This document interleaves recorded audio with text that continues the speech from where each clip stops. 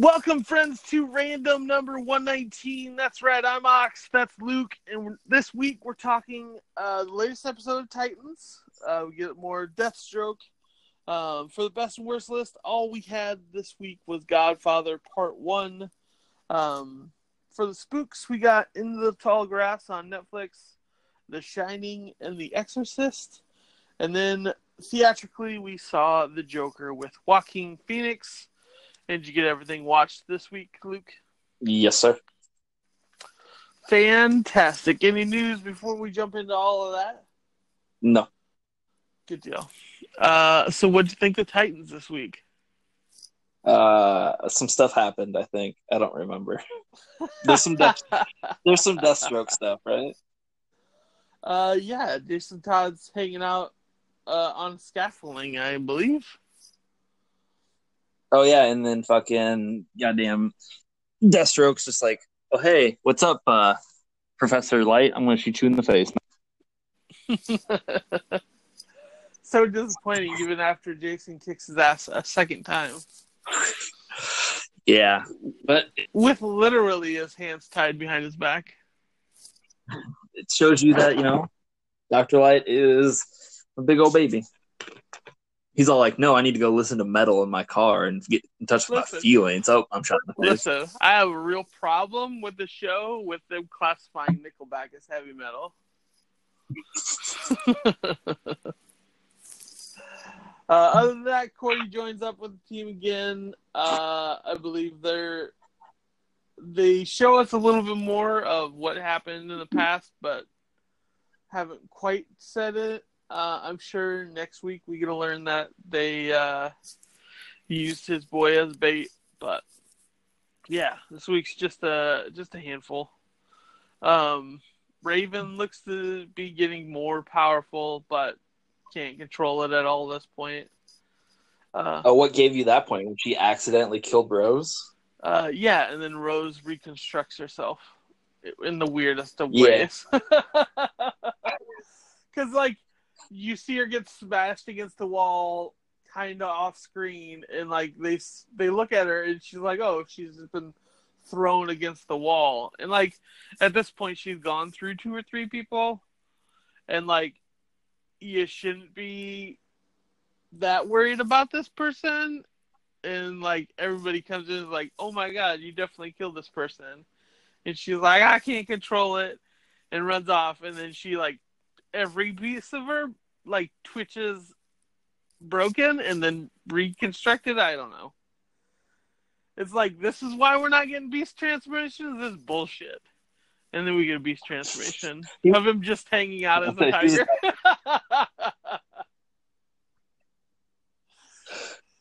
But I mean, it's much more of the things we've been getting at this point. I just think it's just rocking, firing on all cylinders and whatnot.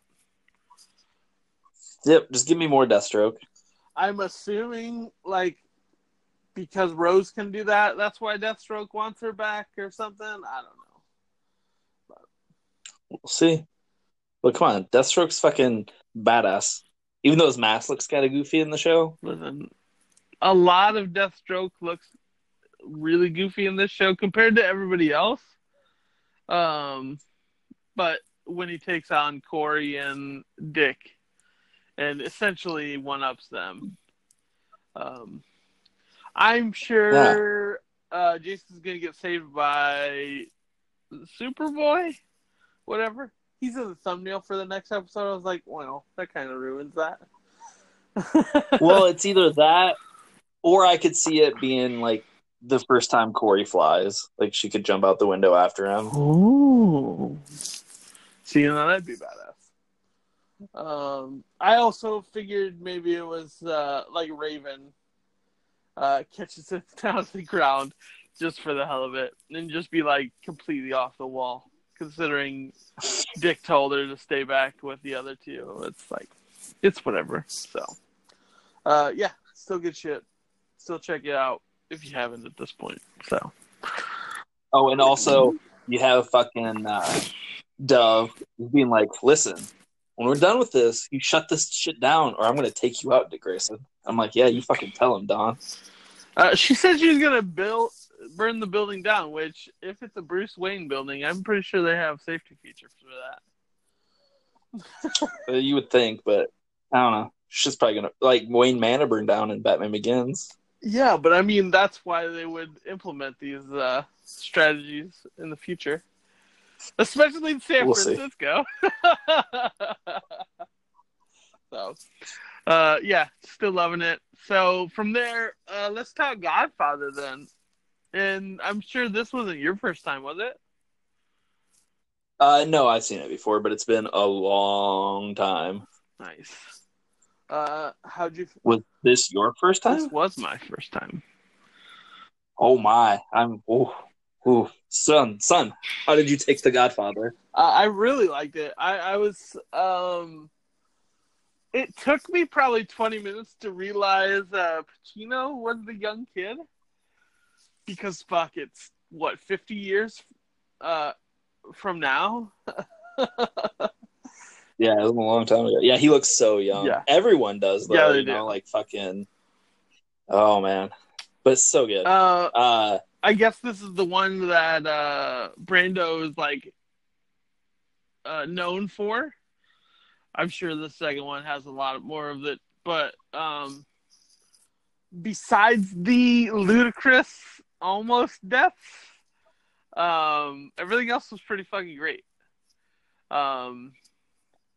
You see how it's playing out beforehand, and like when Pacino kind of grabs the reins and like realizes what needs to be done when his brother gets killed and shit.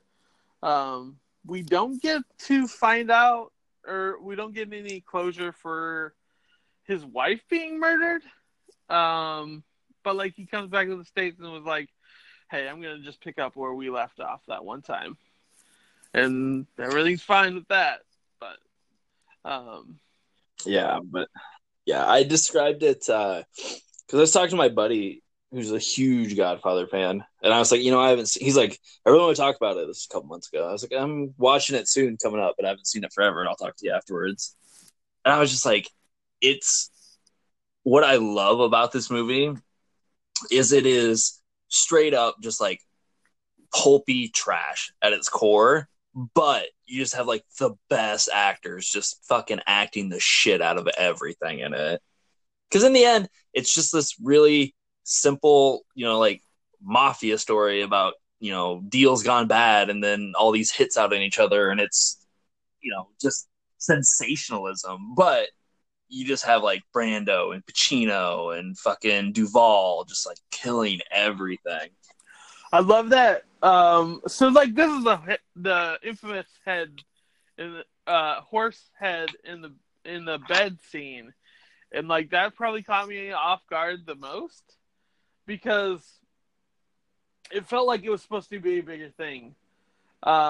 But he just went to fucking California and was like, oh, you don't want to make this deal? That's fine. I'm getting on a fucking bus or a plane and heading back, because he wants to hear this bad news immediately. Wakes up and his fucking $500,000 horse head is laying at his feet in his bed. And like, just something unsettling about that in the purest form. But also you realize this was early 70s, where like $500,000 would be like multi-million-dollars at this point. And like just to have somebody, like you think back to Thoroughbreds and everything that took it for that one girl to cut the head off. And it's like the other guy just did it, no problem, just flew on a plane back to New York. So yeah, there's so much good stuff in this movie. Like there's that. There's fucking Sonny beating the shit out of his brother-in-law on the street. Like that's just such a great. Oh my god, I love everything about James Caan in that scene. Like when the brother-in-law is like grabbing at the thing and he just starts biting his fucking fingers and throwing trash at him. It's just like, oh, I love everything about this terribly staged fight. And then like the horrible trap he just falls into, and he's just shot 1,000,000 times. Oh yeah, like it's very evident, and he knows he's gonna die. He's like, well, shit. And then like 2 minutes later, when everybody stopped shooting,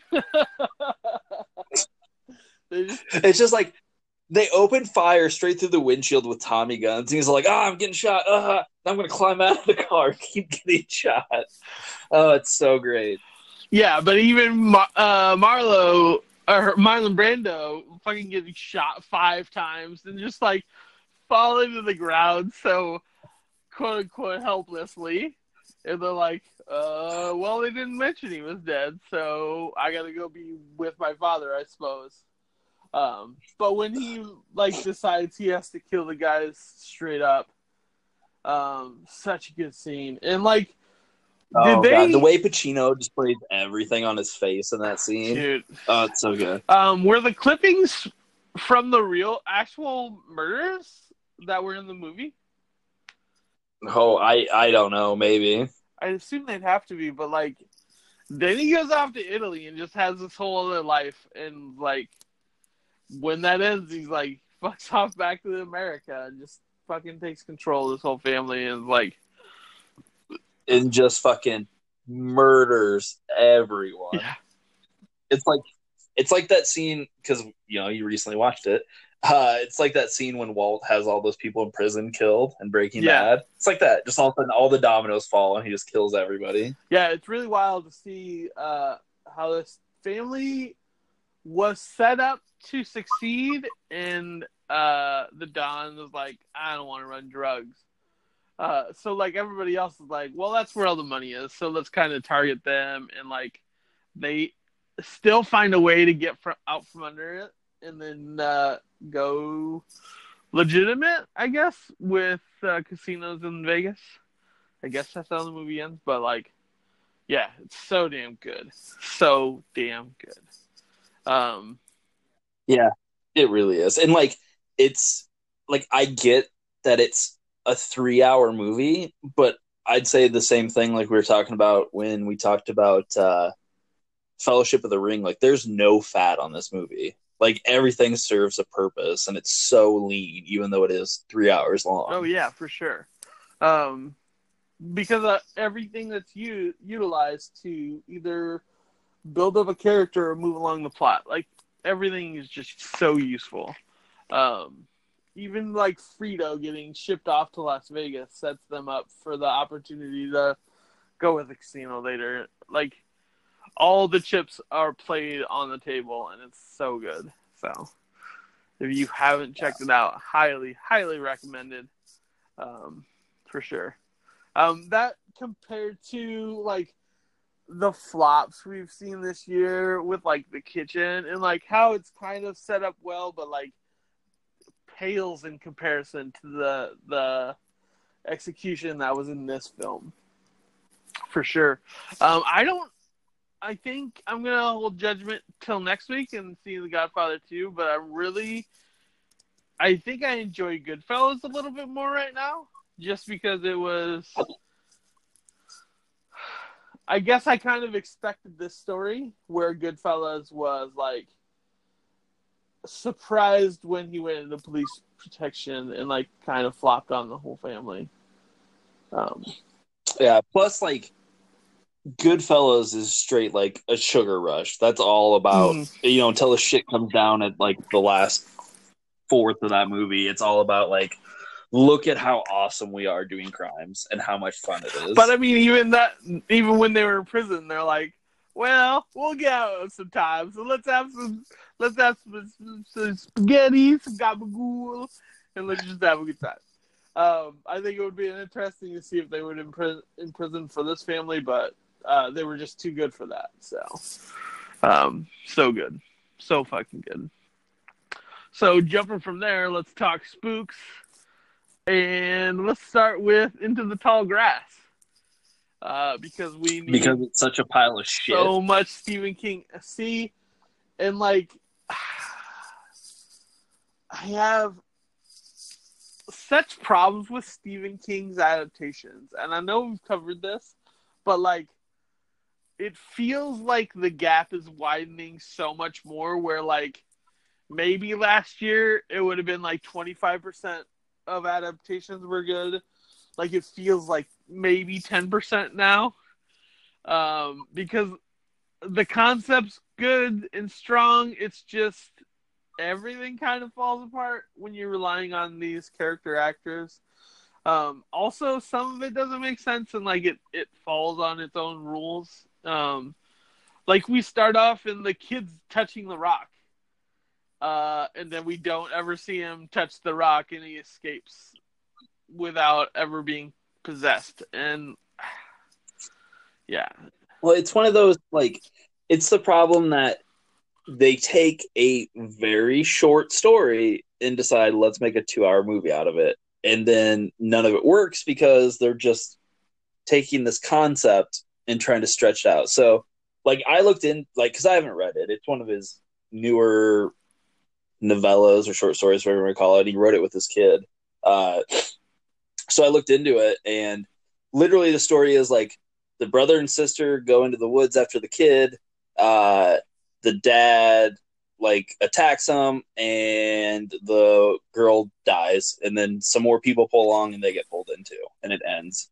Like, all this shit about, like, displaced time and the fates folding in on each other and all possible outcomes happening, all eventualities are there, present at all times.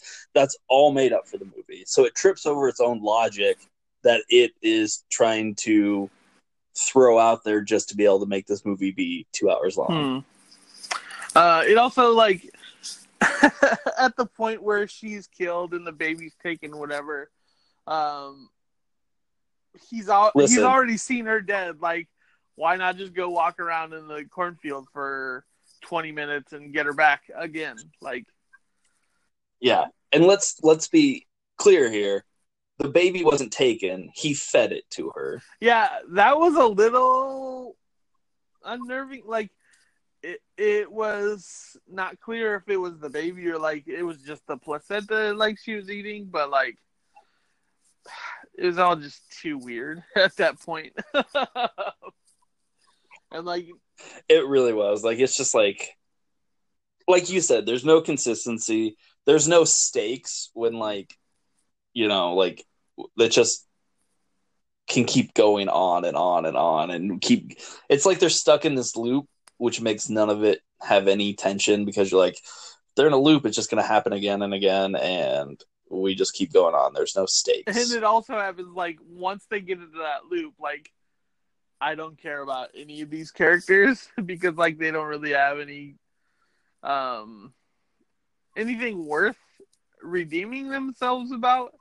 And, like, fucking Night Owl shows up with that goddamn mustache. I was like, he's the bad guy. He's definitely the bad guy. Yeah, but he does so good at it. He definitely did.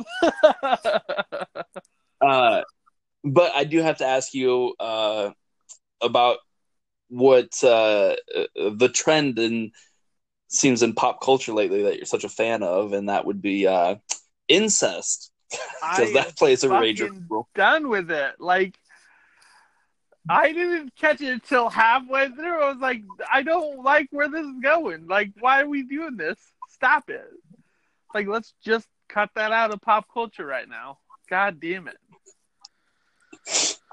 Yeah, it started, like, I was like, he seems like overly protective, and then, like, when the boyfriend shows up, he's like, you just want to fuck your sister. I was like, oh shit, Noah's gonna hate this. And he did.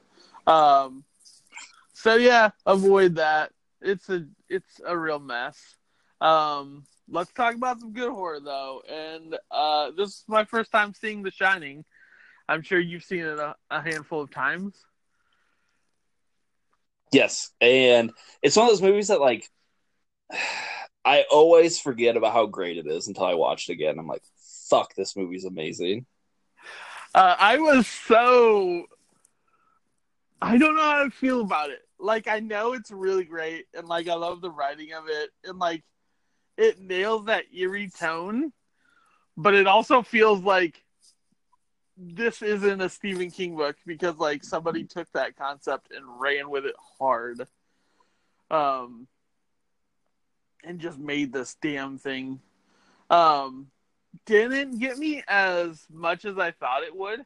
Like, I've always avoided this movie because of, like, the the eerie shit we see in pop culture with the two daughters showing up out of nowhere and like the ball bouncing, the bloody room, and like the zombie lady. Like the shit they showed us in Ready Player One, I was like, if there's more to this movie than that, I don't ever want that in my head. But like it was just that, and it was not all that scary, but like it nails that tone. Like Terror nailed it, and like a few other ones, but like this one just grabbed on and it held on to it the entire way.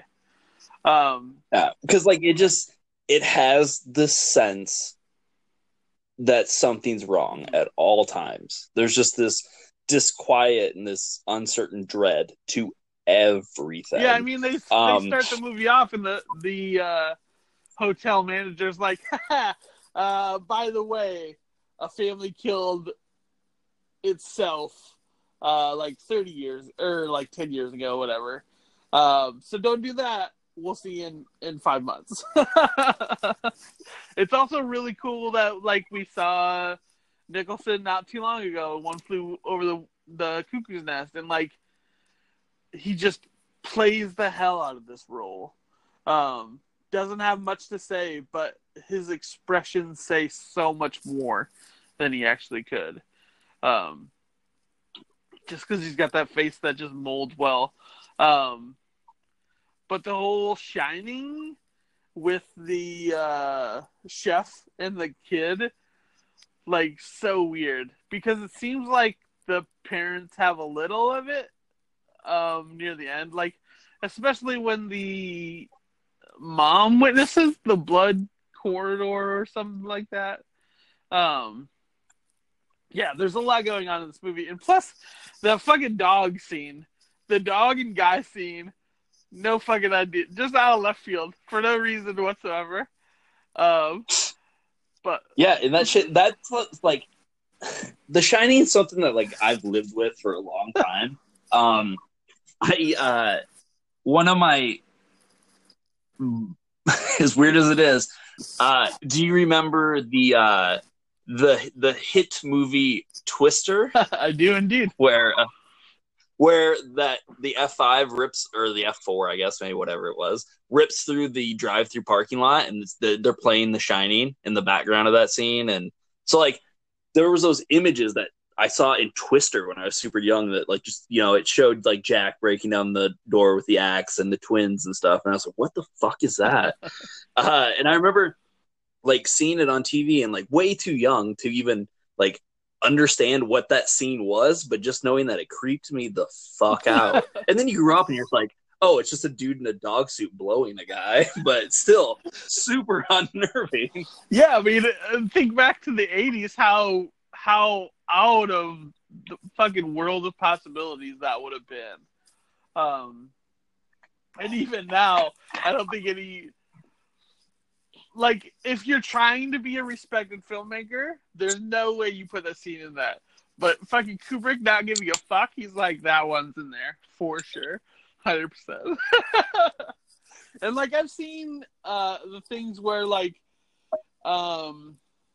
Stephen King, like, did not, or just hates this film so much because it's, I don't know if it's so far off from the original. Did you ever read the actual book? Yeah, I've read the book. So does it compare to this movie, or like are they two different beasts? The bones are there. Okay. I think the biggest problem that King had with it was that he felt there's not this slow descent into madness that Jack Nicholson's just insane from the first moment you see him. So he just says you don't buy, like, the turn. But I think what Kubrick's doing with the film is different than what Stephen King was. Because, like, okay, so we can talk about both. I have a couple reasons why I paired these movies together this week. The first would be, you know, like you said, we'll start with Kubrick. You know, it's studios, big movie studios, giving these acclaimed directors freedom to do these horror adaptations. Both are adapted from books. William Friedkin had just won an Oscar before he went on to do The Exorcist. Kubrick, one of the greatest filmmakers of all time, went on to do this. It's just like that. But also in both films, there's this idea that until a certain point in the film where the supernatural is undeniable, you could see this being just in their heads. Mm-hmm. Like until you get that quick beat. Like in the book, basically the hotel like tempts Jack and he's gonna kill Danny, but like he ends up like fighting off and the hotel ends up taking over him completely. Mm-hmm. It's a monster wearing Jack. Whereas in the movie, you can just buy that this is literally just an abusive man in this terrible familial relationship that this whole family's stuck in, and him finally breaking. Yeah. Because, like, outside of, it's like there's so much going on in this film, but, excuse me, every time you see Jack interacting with the bartender or the woman in 237 or whatever, he's always facing a mirror. Mm. He's talking to himself is what he's doing. Huh. I'll be damned. Yeah, I completely missed that part. I was just more fascinated. And the only time like he's not in front of a mirror is when he's locked inside the storage room where you don't see him, right? You don't see Grady. He's outside the hall. In 237, there's the bathroom mirror. In front of the bar, it's a mirror behind it. In the bathroom, when he talks to Grady, there's mirrors. It's just Jack. Until you reach that point of like, Wendy sees it, and Danny actually, and even that, just like Jack says, Danny could have done that to himself. Yeah. You have no reason to believe that, Danny didn't overhear the story about the little girls being murdered, so he's thinking about that. At no point until like shit gets fully supernatural and like the only unexplainable part is that Jack was locked in there and he gets out. Like he should have been able to. Mm-hmm. Yeah, but like that part alone, like I don't think we're giving enough credit to the lead female. I can't think of her name, but like the Shelley Duvall. Okay, the sternness to take him down and fucking drag him into the goddamn freezer by herself. Like at some point, you fucking lock or you just run the fuck away from him, and she didn't. She had the wherewithal to see it through, and then the hotel comes back for her by letting him out and shit. But yeah, and like I love the way Kubrick inverts horror expectations. Like at no point for most of it it's not quick jump scares or anything like that. Like the scene where, like such a fucking unnerving scene when she is looking for Jack and she walks into the great room where he's been writing and you just see his fucking insane manuscript where he's just been writing the same thing over and over and over. Any movie, if it had been filmed now would have been a jump scare of Jack walking out behind her, but he moves the camera around the column so you understand Jack's in the room and then lets him walk in. There's no, like, the sense of dread is more palpable than just him getting a jump scare out of you. Mm-hmm. And, like... And the same with, like, when, when Danny's playing darts when they first get there, and he turns around and it just shit stays on his face. And you see his reaction before cutting to the twins. Yeah, and not to mention that kid, for being so young, did such a great job with this whole bit. Granted, he was just like, I'm sure they just put the camera on, like, look scared out of your fucking mind, and he nails it. But, like, I'm so... This has me excited for Dr. Sleep, but also I think that's going to be a much scarier film than this is. just for it's gonna lean into the supernatural shit. Where like this one just lets you be in the moment with it, and like didn't necessarily scare you, but you knew something was was amiss. So yeah, I mean, come on, like there's you see fucking Wendy and Danny out playing in the snow. It's fine, and it just cuts to Jack, and he's just staring, unblinking out, and you just have that fucking slack jaw. Like something is wrong with everything. Mm-hmm. And I think it extends to like everything in this film. Like that's why it's so impeccably made. But like the sound design and the music is not a score. It's just like discordant sounds that get under your skin and just like unnerve you. The use of this is one of the first, I want to say like 10 movies that shot on Steadicam because it had just been invented. So the way it glides around the hotel and you get this unease to the way everything moves. Plus, what I love is how tonally he takes, almost everything is antithetical to the way most horror is shot, which is up close, right? So that something off frame is what gets you on nerves. If you stay close on someone's face, you can't see what's around them, so you're ready for something. And then when it jumps out, it's the way you build and release tension in these movies. Mm-hmm. But he films everything fucking super wide. Mm-hmm. So not only do you see everything, but you get this feeling of how small these people are and how it's completely empty there. So when something does happen, it's unsettling because you spend so much of that first like 20 minutes when they're in the hotel, just seeing them alone, Jack throwing the ball, Danny riding around, it's empty. So when he comes around the corner and those two girls are there, something's wrong.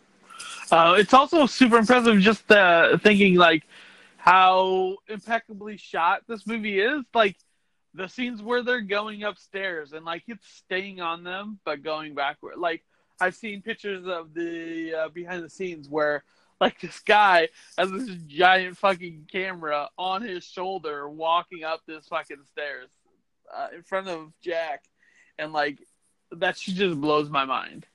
How all this was done. Also, an axe murder out of no fucking where. Just shocked the shit out of me. He was like, all right, now we're getting into the meat and potatoes in the last 10 minutes of the movie. But, yeah, it's just so fucking good. Yeah. There's so much, like, I mean, like, so much of it's so good. Like, the idea that, like, like, it's shitty, but, like, they purposefully, like, tortured these people to get this out of them. Like, they said something like, I want to say, I don't remember what scene it was, but there's one scene where they did at least 120 takes. Oof. And so, like, by the time they're getting into the 40th, 50th take, they're doing weird shit. And, like, that's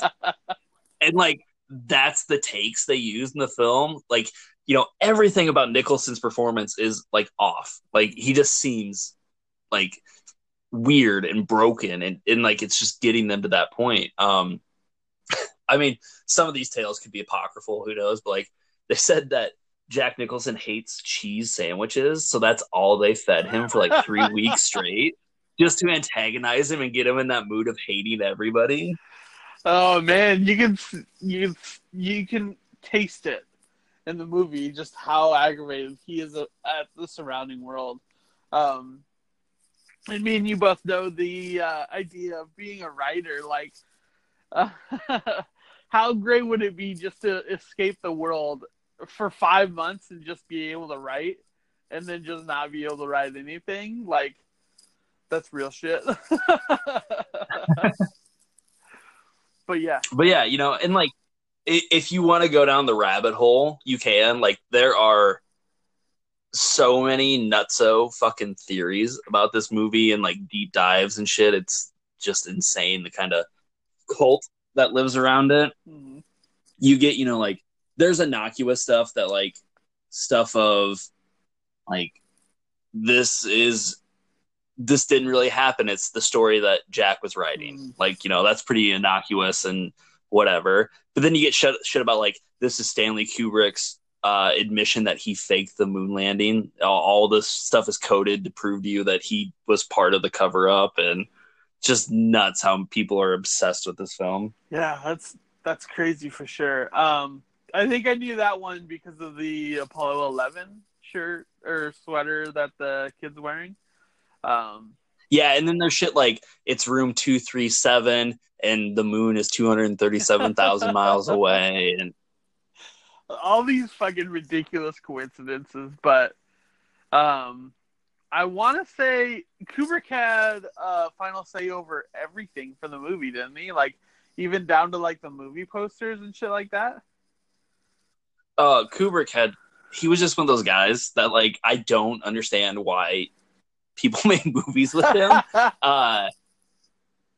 It's shit like this movie was supposed like I want to say it was Temple of Doom, maybe was supposed to film in the studio where this was being shot, but it had to get pushed back because this movie was supposed to shoot in like 5 months and it took over a year to film. Damn. Like he just kept going. It's just like, and again, like you said, doing that many takes of everything, it's just nuts. And like, it's going to take time and perfection. It's like that scene where Jack's throwing the ball at the wall and it's coming at the camera. Yeah. Like, they filmed that. It took they said it took like 50 people to finally get that hit right. Damn.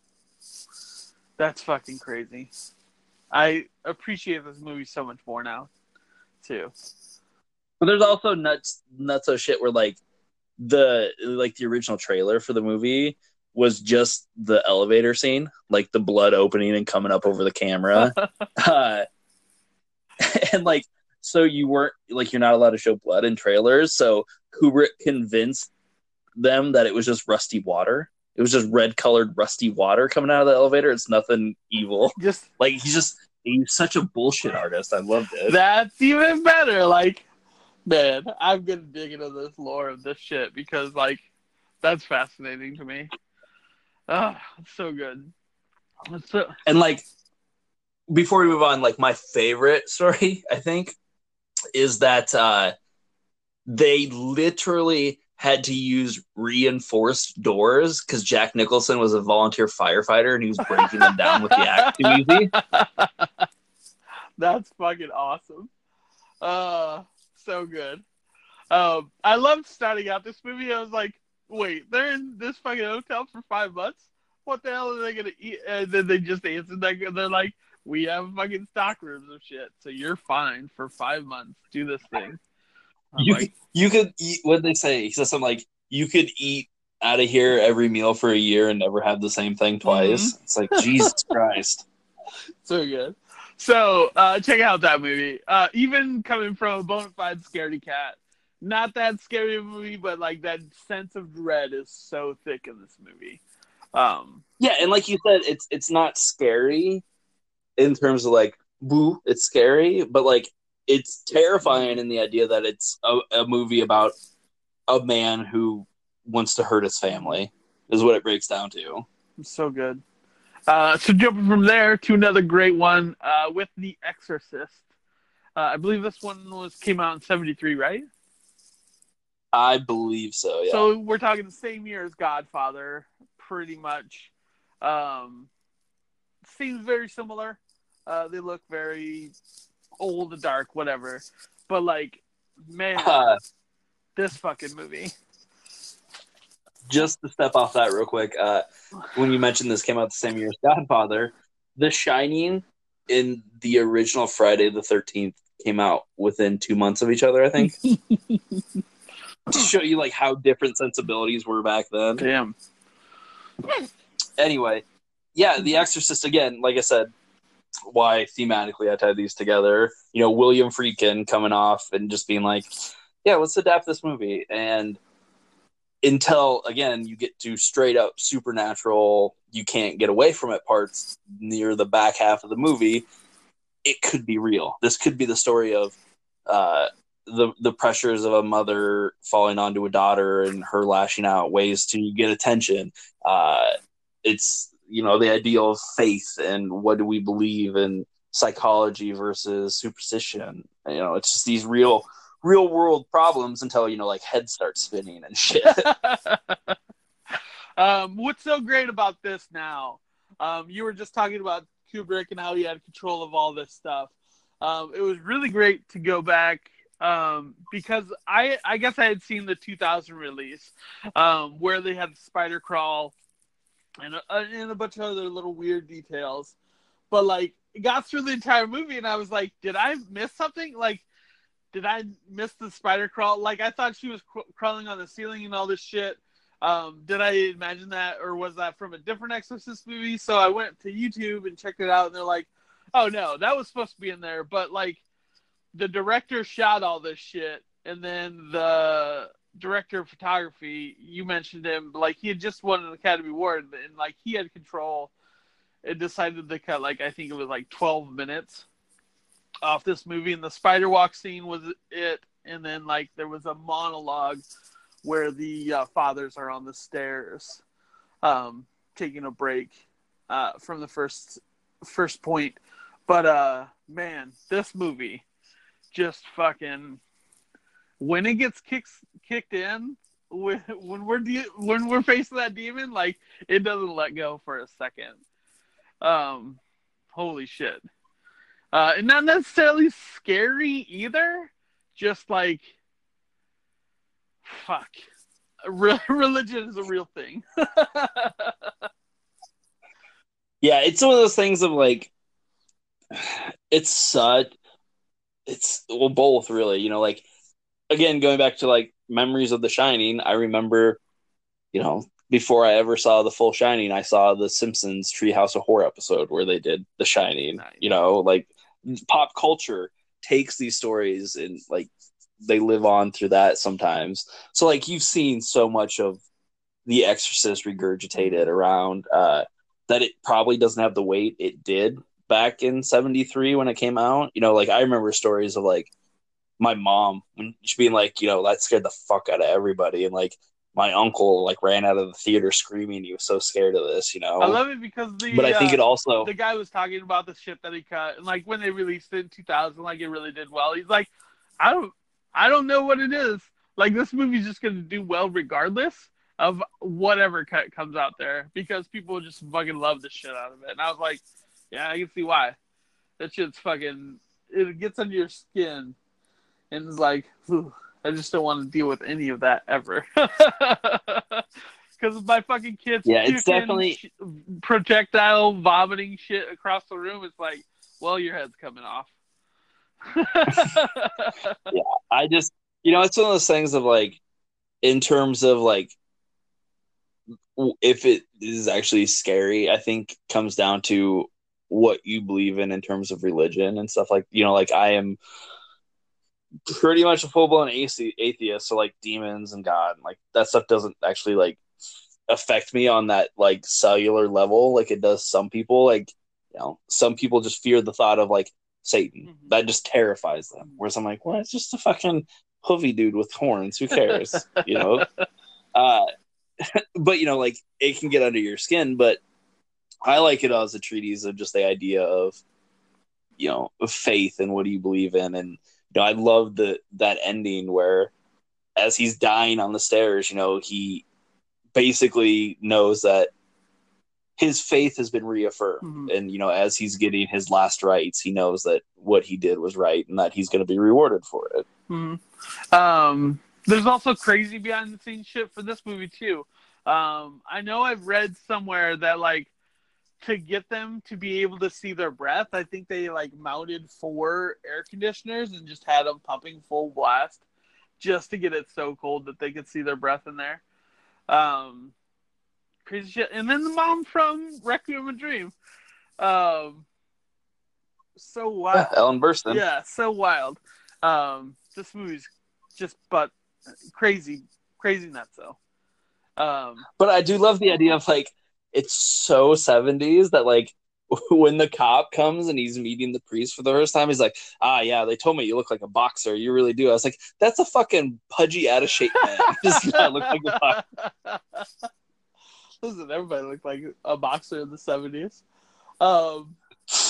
Yeah, so good.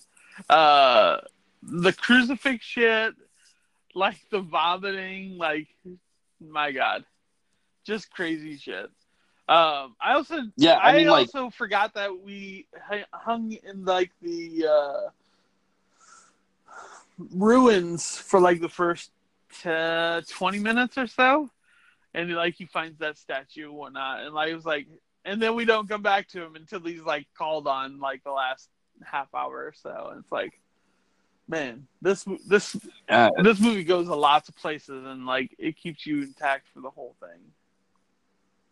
yeah, it really does, and it's just really, I mean, it has that super 70s aesthetic, but like it's so well done. Plus, like, even by today's standards, some of that shit's like sort of transgressive.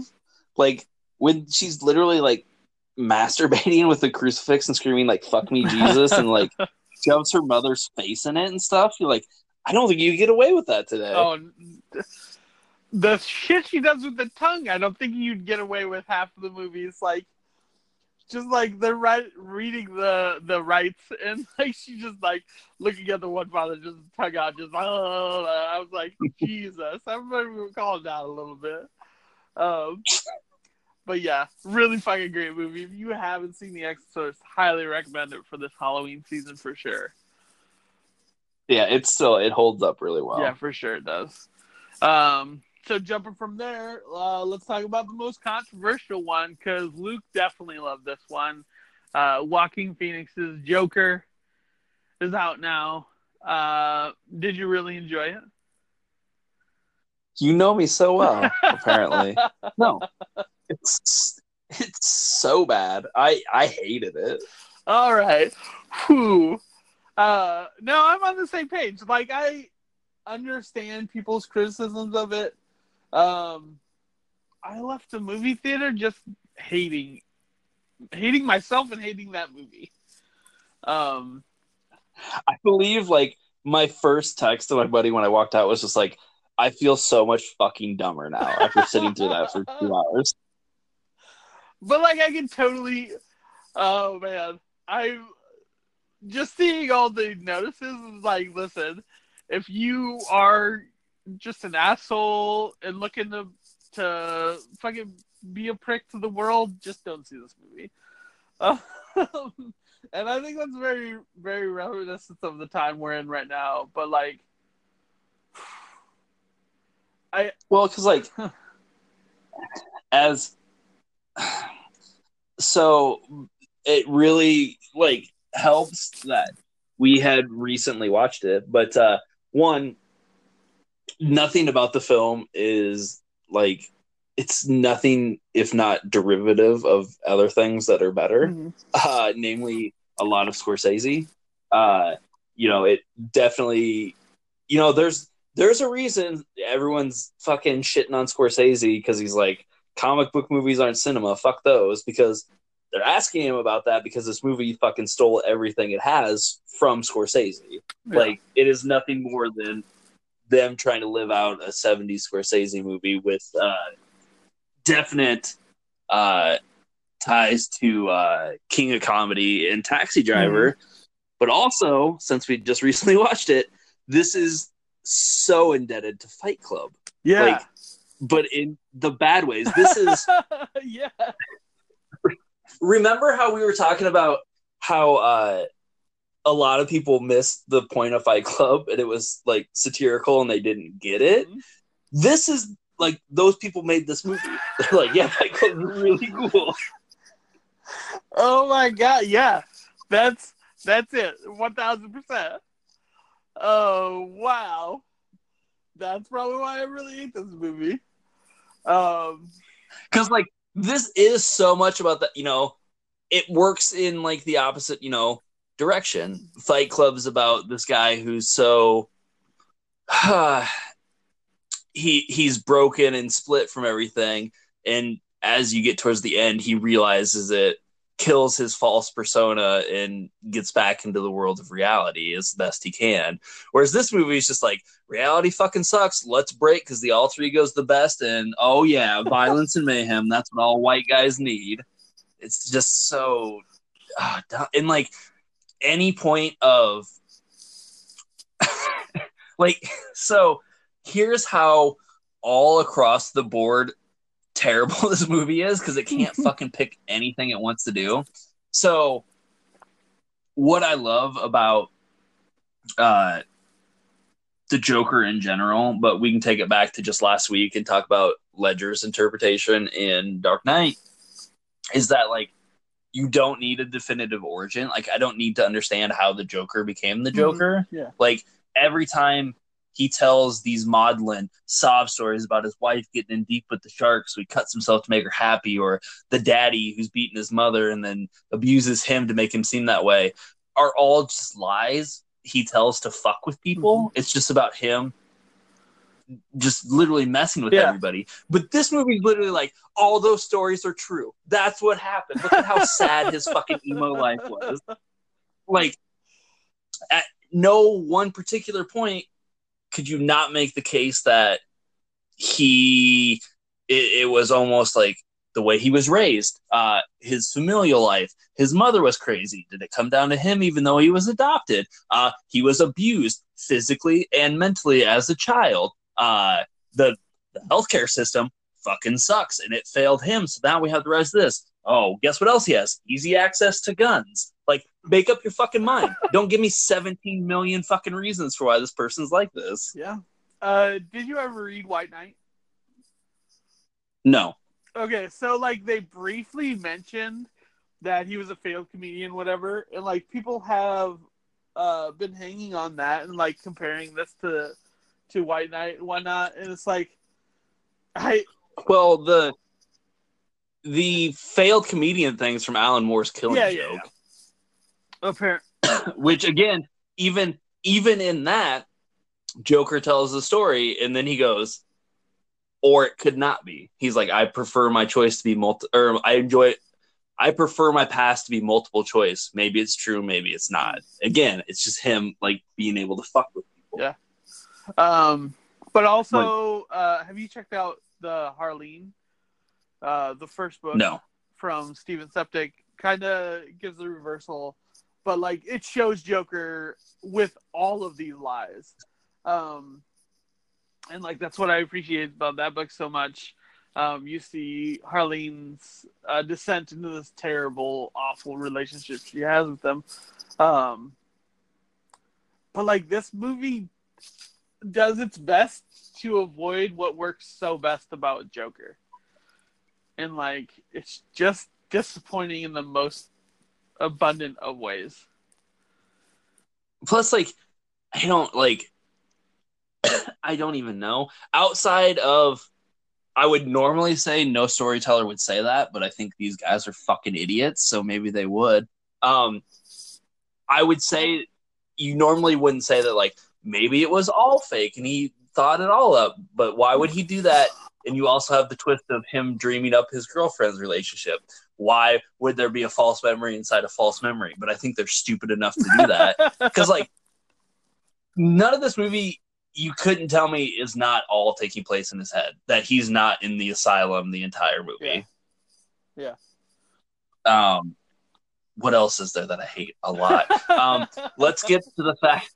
All I wanted to do. How about the fact all I wanted to do was text you like the little GIF of Rico from Hot Rod just holding the TV. He's like, yeah, it's really terrible if people take advantage of a situation like this. I don't know who would do something like that. Like, that's all I thought about leaving the movie. I was like, son of a bitch. Because, like, well, like, listen, okay? Like, I don't need something that is almost ethereal in the way that it is tangentially related to Batman to have to fucking show me the goddamn Waynes getting killed again. I don't fucking need it. Oh my god. They started walking down the alleyway. I was like, there you go, Luke. You got it. One more fucking time. And I love that the pearls are breaking everywhere. It's like, that's not how a pearl necklace works. Out of everybody that doesn't matter. I know it doesn't matter, but like that just sticks in my head from the fucking last time they did it. What, 2 years ago? It's just ridiculous juxtaposition to keep fucking hunkering on. So, but it's just like that would honestly, it would be the same as if at the end of Tom Hardy's Venom, Uncle Ben died. It makes no fucking narrative sense. Yeah. I don't know, man. There are a few movies that I'm just like keeping an eye on my friends for. Like, maybe we shouldn't be as good friends as we are. And it's like this, Rambo, and the fucking second 47 Meters Down, like, came out like a couple months back. And like, those people that really enjoy these movies, like, I'm keeping my eye on you. Because I don't trust you as a person anymore. Have you had you been following any of like the shitty press that the Joaquin and Todd Phillips have been on for like the week before it came out? The only thing I saw was Joaquin got asked, like, what if people just use this as a manifesto? And he's like, shit, maybe I fucked up making this movie, and then like walked off from an interview. Like, that's all I saw. You didn't see the thing where like Todd Phillips is like, I stopped making comedies and made this movie because cancel culture and people are so woke now that you can't do comedy anymore. And most of the people just fucking slapped him down, including fucking Taika Waititi, who was just like, I play Hitler in my new movie. Like, comedy's fucking fine. But you get to that point where he's on De Niro's show and he tells that, like, the knock knock joke, and he's just like, knock knock, who's there? The policeman opened up, your son got hit by a drunk driver and is dead. And they're like, you can't tell that kind of joke. He's like, who are you to tell me what's funny? Huh? What makes you morally right to decide what people could laugh at? And I was like, that's why you made this movie, isn't it? People were tired of your dumb boner jokes in the fucking Hangover movie. So you're like, I'm going to talk about how aggrieved the white man is and how we need to fucking be sympathetic to his plight or he'll kill people and we'll all rise up. It's terrible. I hate everything about it. I'm glad you brought that up because I was just about to ask what other movies he had done, and like that makes so much sense because he drove all of those jokes from the first Hangover into 3 movies. Like, he's just like, let's just copy and paste because it seemed to work, so it's got to work a second and third time. So, oh man, it's just like. It's just like I said, it's just a big mess and it has nothing to say. It touches these bases. It's like, hey, we're talking about how rich people have it better than the good people or the poor people, and you're like, cool, maybe that's a statement you could have latched onto and made, but you essentially turned what could be one of the most like important things that we have at our power these days is, peaceful demonstrations and what we can do. And you literally turned all that into they're all violent people who beat cops and worship this guy who's murdering people. Yep. Like, you make the protesters who are talking about inequality into ostensibly bad guys. It's not a good, like I'm all for eat the rich in terms of story and in real life, but like you're fucking that part up even. So yeah. It's just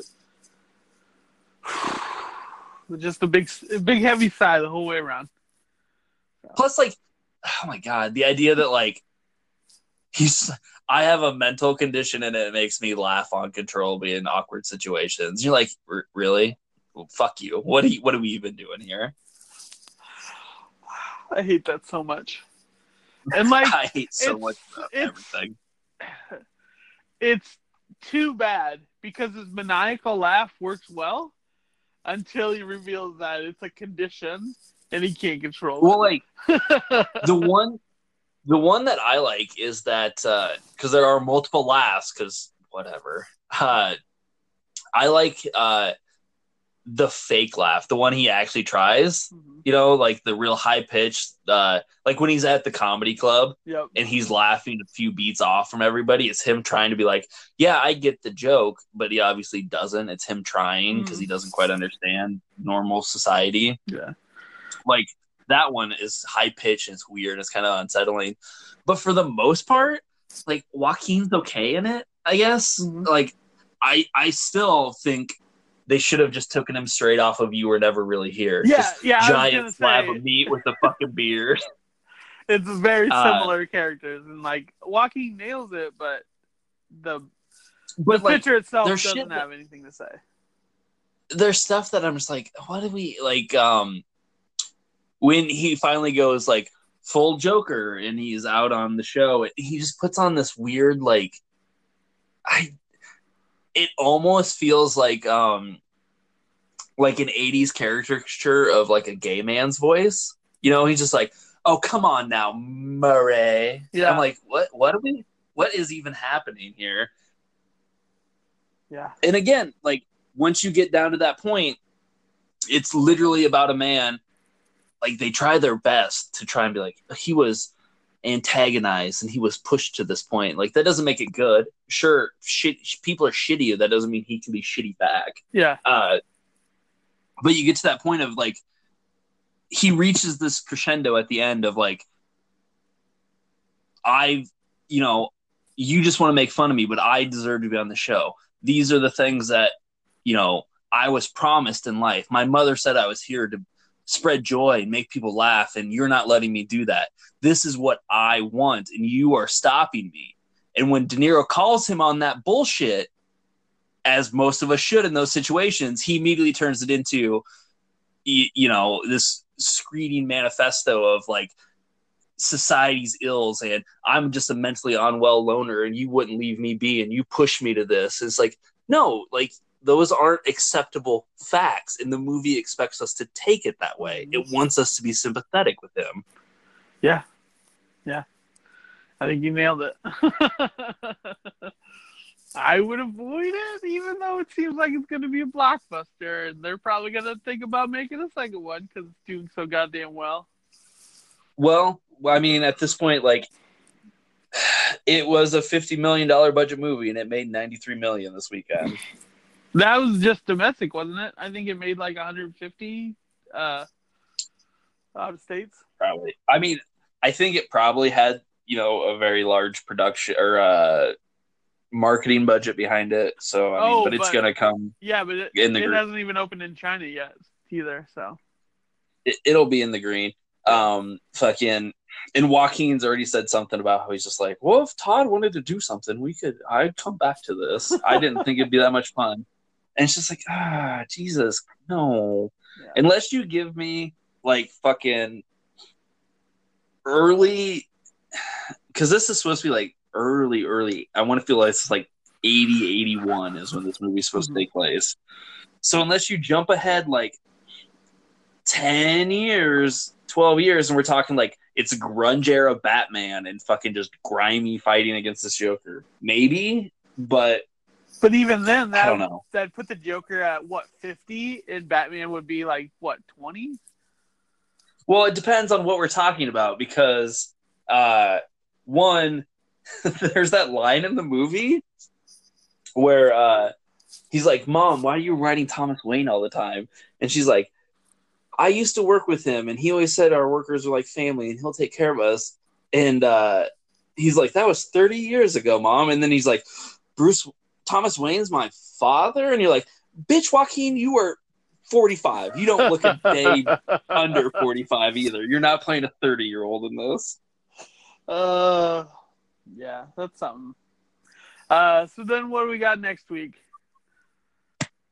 I honestly forgot. I know there's something theatrically, but... What we got for Spooks? For Spooks, we got Wes Craven's New Nightmare and Scream. Ooh. New Nightmare, is that Freddy? It is. Fuck. That's definitely not what I'm looking for. I'm looking forward to seeing Scream again, though. I think I've only seen it once or twice, so it'll be good to check in on that. We got Best and Worst.